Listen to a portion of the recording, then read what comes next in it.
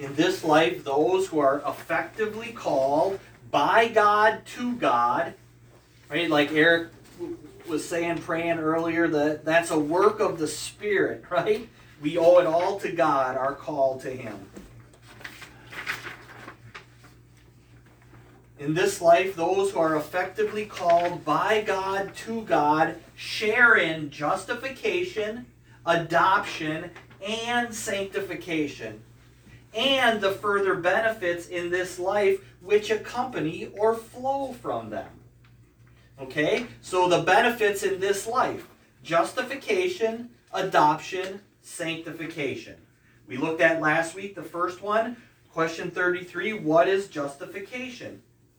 Justification is an act of God's free grace in which He pardons or forgives all our sins and accepts us as righteous in His sight for the sake of the righteousness of Christ alone, which is credited to us and received by faith alone. Thank you, Lord, right? A free gift, right? God's free grace. His Spirit leading and dwelling us. We are a work of God. Question 34.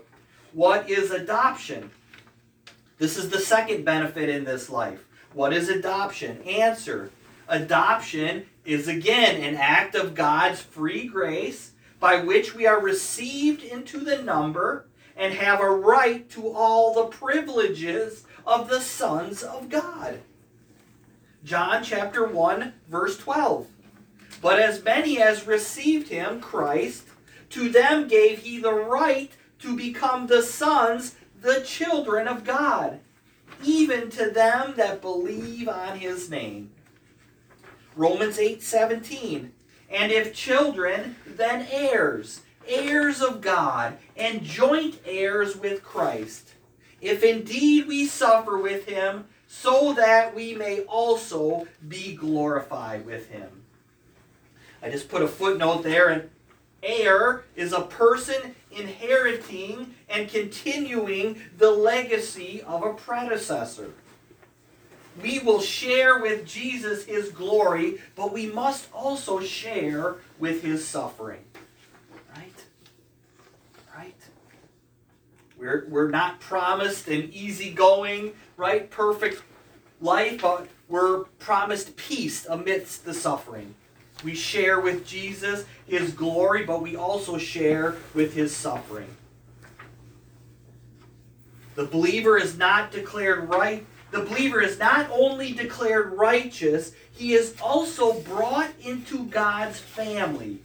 And once so brought by God's grace, he is there forever. Right? That's adoption. Adoption is an act of God's free grace by which we are received into the number and have a right to all the privileges of the sons of God. The third benefit in this life, question 35, what is sanctification? Sanctification is again the work of God's free grace, by which we are renewed throughout in the image of God, and enabled more and more to die to sin and to live to righteousness. 2 Thessalonians 2:13. Yeah, that's just so true, right? Like, if we look back at our Christian life, we're sinning less than we used to, right? As we are faithfully following Jesus, that's a work of God's free grace. 2 Thessalonians 2:13. God hath from the beginning chosen you to salvation through sanctification of the Spirit and belief of the truth. Again, this is the Spirit's work in us, so that none of us can boast. Romans 6:4, 6, 12, 13, and 14. Therefore we are buried with Him by baptism into death, that like as Christ was raised up from the dead by the glory of the Father, even so we also should walk in newness of life. Knowing this, that our old man is crucified with him, that the body of sin might be destroyed, that henceforth we should not serve sin. Let no sin therefore reign in your mortal body, that ye should obey it in the lust thereof. Neither yield ye your members as instruments of unrighteousness unto sin, but yield yourselves unto God, as though that are alive from the dead, and your members as instruments of righteousness unto God. For sin shall not have dominion over you, for ye are not under the law, but under grace. 2 Corinthians 7:1. Having therefore these promises, dearly beloved, let us cleanse ourselves from all filthiness of the flesh and spirit, perfecting holiness in the fear of God. What really struck me there about reading that Romans was the part that says, yield yourselves unto God, right? And then he promises to cleanse us, right? We yield. This is why we do it by faith, right? We yield ourselves by faith to Jesus, okay? God made, I just had a little thing here I wrote down. God made everything good, right? Back in the creation in Genesis, including us, but we rejected his authority over us, right? That's sin, okay? We weren't yielded to God. But 1 Peter 2:24, who his own self bare our sins in his own body on the tree, that we, being dead to sins, should live unto righteousness, right? Jesus, by whose stripes ye were healed, right? Now, right, we yield ourselves unto God Jesus, right? By whose stripes we are healed. Okay? What is sanctification?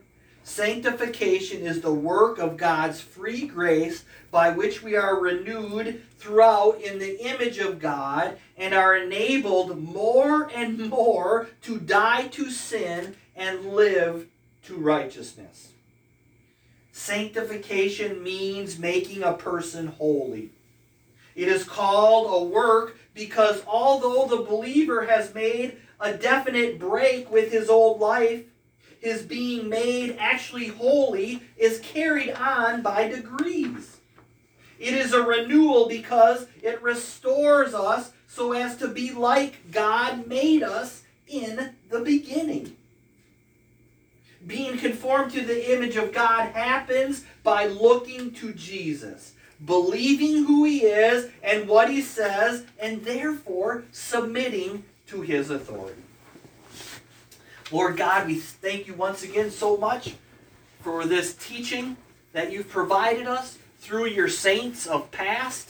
Lord, help us as a contemporary body to embrace your historic church and to be blessed and built on their teaching that is connected all the way back to the apostles, the ones you walked with and proclaimed the word of life. Help us to cherish and be connected, to have that connection, to be taught by you through them.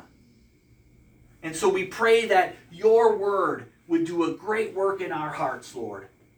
And we trust in it. It's a free gift of grace. All of it. Justification, adoption, sanctification. Help us understand this, Lord, and be bold about it and not be wishy-washy, but be confident that it's all a gift from you, Lord. This just fills us with gratitude and joy to live more for you and to proclaim your greatness.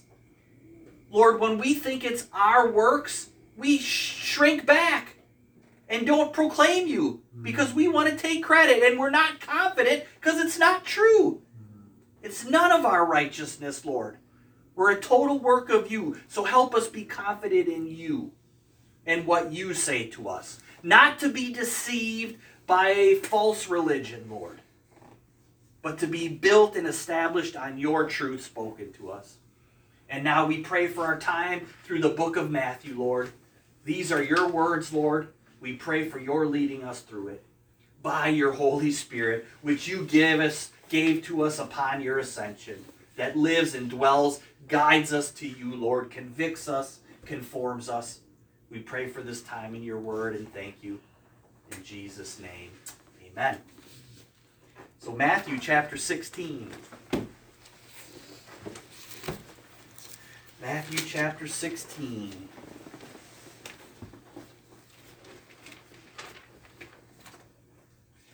We're just going to look at a few verses today. The first 4 verses of Matthew chapter 16.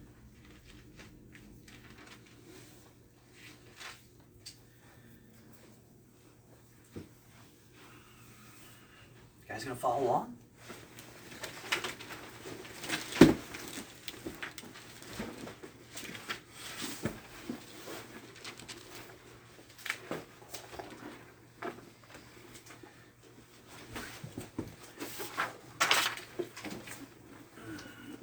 Page 578.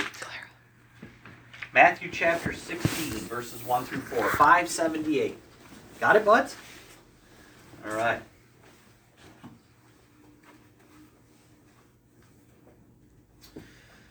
Matthew chapter 16, verse 1. The Pharisees also with the Sadducees came and tempting asked him that he would show them a sign from heaven.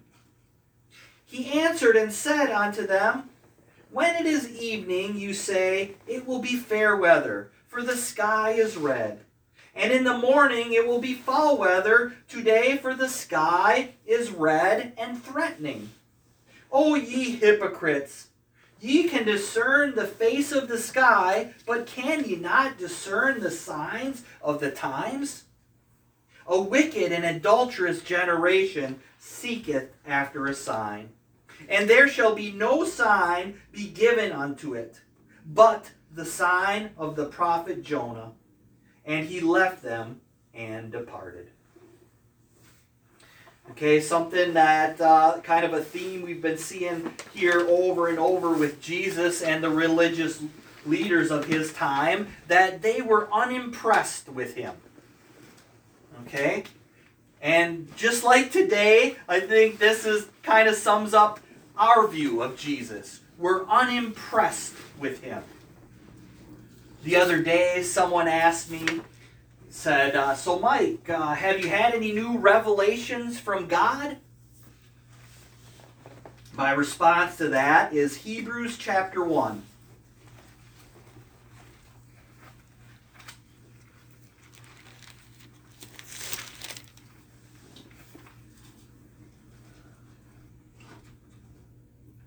Went a little too far there, Maurice. If you want, you just look in the index, okay, and it'll tell you the page, and that's sometimes the fastest. So you're close there. Hebrews chapter 1. We're unimpressed with Jesus. Hebrews chapter 1, verse 1. God, who in many portions and in many ways spake in times past unto the fathers by the prophets, hath in these last days spoken unto us by his Son, whom he hath appointed heir of all things, by whom also he made the worlds. Just looking for, I want to see, or the ages, right. Who being the brightness of his glory, and the express image of his persons, and upholding all things by the word of his power, when he had by himself purged our sins, or cleansed our sins, sat down on the right hand of the majesty on high. In Jesus the fullness of God dwells. Colossians 2:9. right? And as we read earlier, Matthew 28:18, all power and authority belongs to him, right? We already have the full revelation of God. His name is Jesus, right? But our sin, our rebellion of Jesus and his church, the body of Christ, continues to make us unimpressed with Jesus.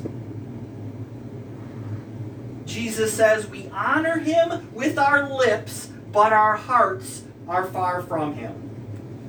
Matthew chapter 15, verse 8. So let's go back to Matthew chapter 16.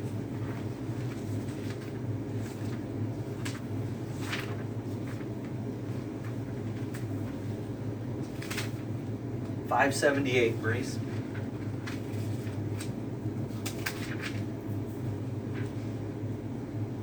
So the religious leaders in today's passage are trying to trap Jesus. Verse number 1 of chapter 16, Matthew. The Pharisees also with the Sadducees came and tempting or testing asked him that he would show them a sign from heaven. Right? Do you have any new revelations from God?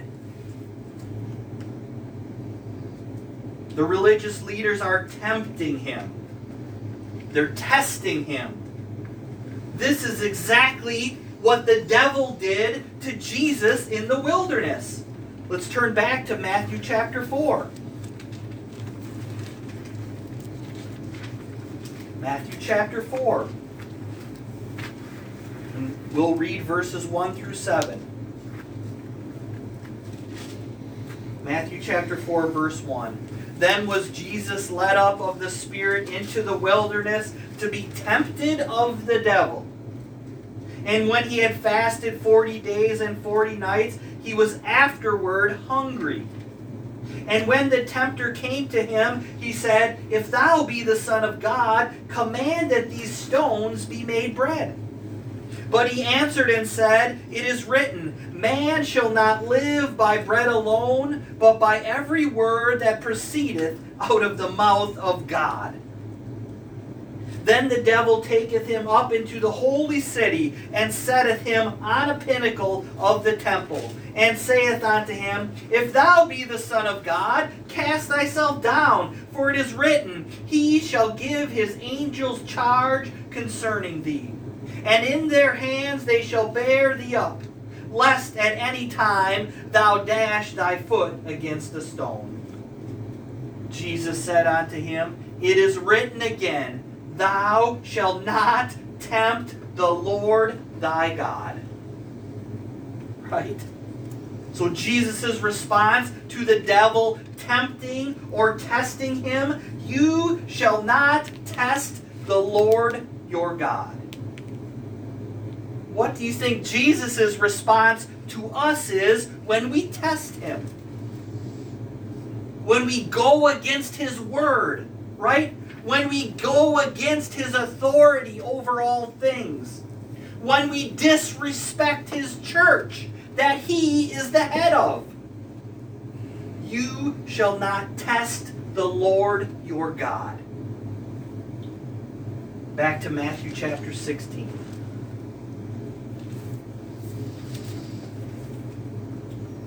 This particular testing or tempting by the religious rulers is with a sign. Verse 1. They asked him to show them a sign from heaven.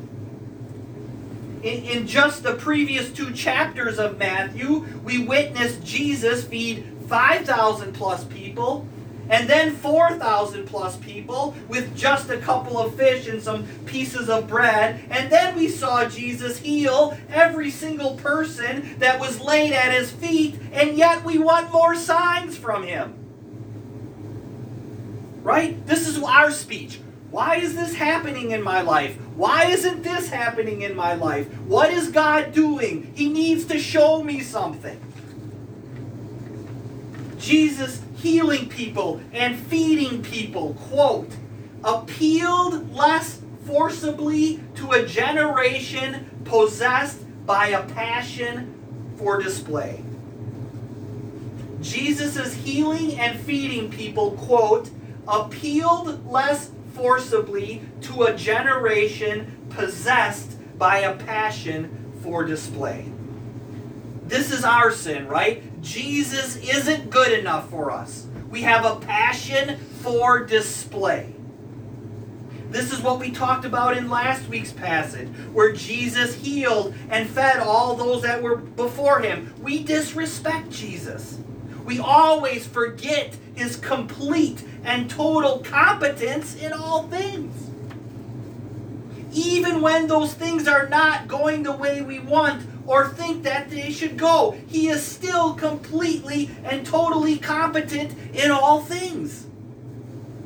Right? It's not our will be done, his will be done. Bible commentator Matthew Henry, quote, every miracle Christ wrought was a sign. But this will not serve. They must have a sign of their own choosing. They despised those signs which relieved the necessity of the sick and sorrowful, and insisted upon some sign which would gratify the curiosity of the proud. Right? That's why we want a sign, right? To gratify the curiosity of the proud. This is our sin, right? In our pride of self, Jesus and his doing with our life, what he wills isn't good enough for us. We insist on some other sign. A sign which will gratify the curiosity of our pride, right? We are just like the religious leaders of Jesus' day. We are self-righteous. We assert ourselves right in front of God's own face. This is why we sin against Jesus, why we go against his commands for our life, because we think and act like we know better than he does. And this sin, right? These choices we make against his will is why our lives are filled with sorrow and discontentment, right? These are signs of death. Sorrow and discontentment. He that has the Son has life, and he that has not the Son of God has not life. When we go against Jesus and his word for our lives, we don't have life. But when we are for Jesus and his words for our lives, then we have life. Jesus says, I come that they might have life and that they might have it abundantly. Right? Endless amounts of signs will never satisfy us, because this desire for more signs is coming from a heart that is dissatisfied with Jesus. These people honor me with their lips, but their heart is far from me. Matthew chapter 16, verses 1 through 3. The Pharisees also with the Sadducees came, and tempting asked him that he would show them a sign from heaven. He answered and said unto them, when it is evening, you say it will be fair weather, for the sky is red. And in the morning it will be foul weather today, for the sky is red and threatening. O ye hypocrites, ye can discern the face of the sky, but can ye not discern the signs of the times? I'm going to share with you a quote from the Christ-centered expository preaching from the book of Matthew. Jesus criticized these religious leaders because they were all focused on temporal matters. They could discern weather patterns, yet they were all blind to eternal realities. Amid their supposed knowledge of God and his ways, they were missing the signs of God was performing right in front of them in the promised Christ the Messiah. They paid so much attention to things like changing weather conditions that they were missing epoch changes in the history of redemption. Could they not see? God had broken into the world, coming as a man to heal the sick, raise the dead, cast out demons, quiet storms, and bring salvation. Christ's entire earthly ministry was evidence of the victory of God over sin, suffering, the devil, and demons. Those who saw Jesus got a foretaste of a kingdom that will never be destroyed. All of this was being done right before their eyes, and the Pharisees and the Sadducees were missing it. Right? When I was studying this and reading that, I couldn't help but think about our kids being baptized a few weeks ago. And so when we shared this with some Christians, they were like, "Oh, you don't do full body immersion?" Not, praise God, we're so excited that the kids are professing faith in being cleansed by the Father, Son, and the Holy Spirit. Right? Saints all throughout church history have been practicing different modes of baptism. Immersion, sprinkling, pouring, dipping have always been appropriate modes of baptism in the church. The important thing is that baptism, it's a sign, a seal, a confirmation that the recipient is being cleansed by Father, Son, and Holy Spirit because they trust in Jesus. Right? But like in today's passage, we're more concerned about the temporal, the physical, rather than the spiritual.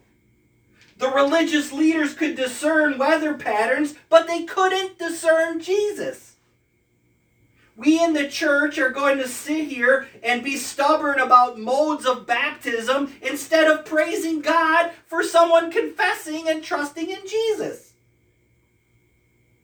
Quote, don't miss the strong word of warning here.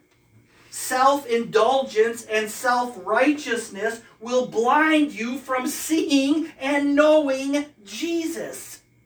Right? Self-indulgence and self-righteousness will blind you from seeing and knowing Jesus. That's the goal, right? Love God with all your mind, body, and soul, right? Knowing Jesus. Like a little bit of yeast that inevitably spreads, these heart attitudes will slowly ruin your soul. So guard against a focus on this world, what you can achieve in the here and now, that blinds you to the world to come. Focus on what matters for all eternity by fixing your eyes on Jesus Christ. That's what the whole Bible is trying to get us to do. To fix our eyes on the author and finisher of our faith. Our last verse today, Matthew chapter 16, verse 4. Jesus said to the religious leaders, "A wicked and adulterous generation seeketh after a sign, and there shall no sign be given unto it, but the sign of the prophet Jonah. And he left them and departed." Okay? We might think that people who seek signs are spiritual, right? Oh, I want to see God. I need more signs, right? But Jesus teaches us here that all such seekings are sensual, right? These are people who want their senses gratified for their own pleasure. These are people are characterized as marriage breakers, right? An adulterous generation, it says. These are people who look to please themselves instead of pleasing God.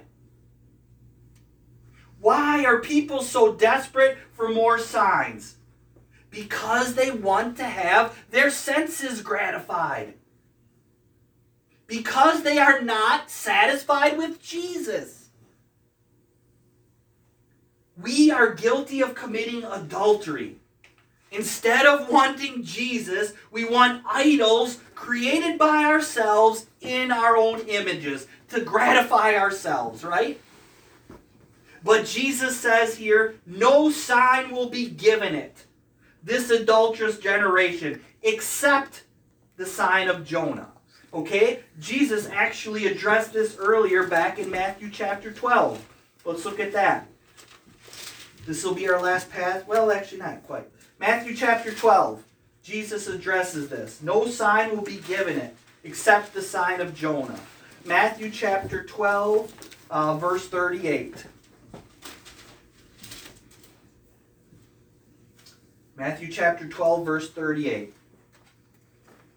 Then certain of the scribes and of the Pharisees answered, saying, Master, we would see a sign from thee.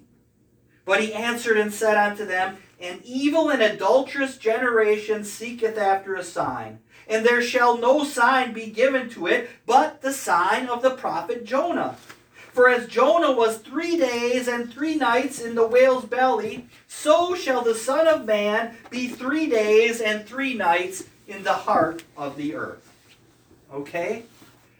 As the church, right, we only need and we only have one significant sign. That is the all-sufficient sign in Jesus' cross and resurrection. It's all contained in the gospel. Everything we need. The full revelation of God, right? But we are willing to give up God so that our feelings can be satisfied. Think about this. This is what we're guilty of. We want our feelings to be legitimized, right? But God wants to be with us. What is better, right? We want our feelings to be legitimized, but God wants to be with us. Jesus came to us to die on the cross to pay the penalty for our sins, and was resurrected from the grave, giving us His Holy Spirit to lead us to Him.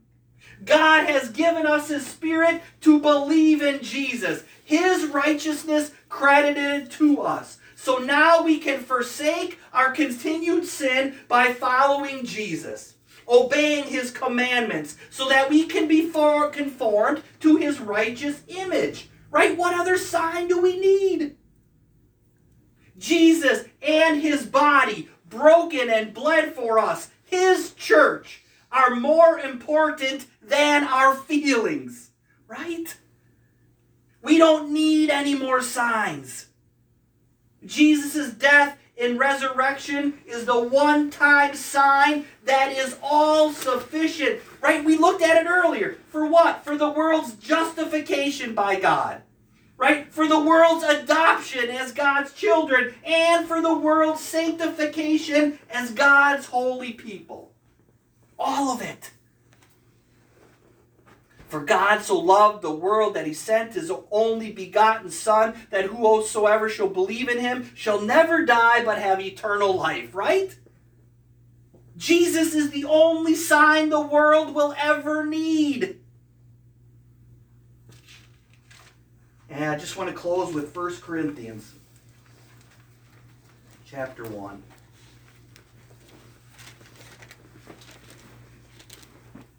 First Corinthians chapter 1, the last few verses, 30 and 31 there.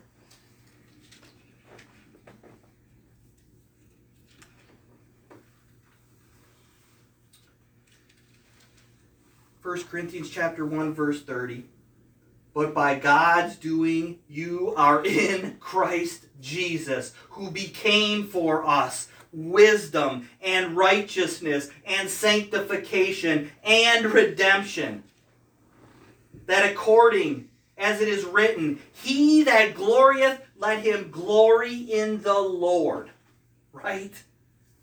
Jesus is the only sign that anyone will ever need. Let's pray.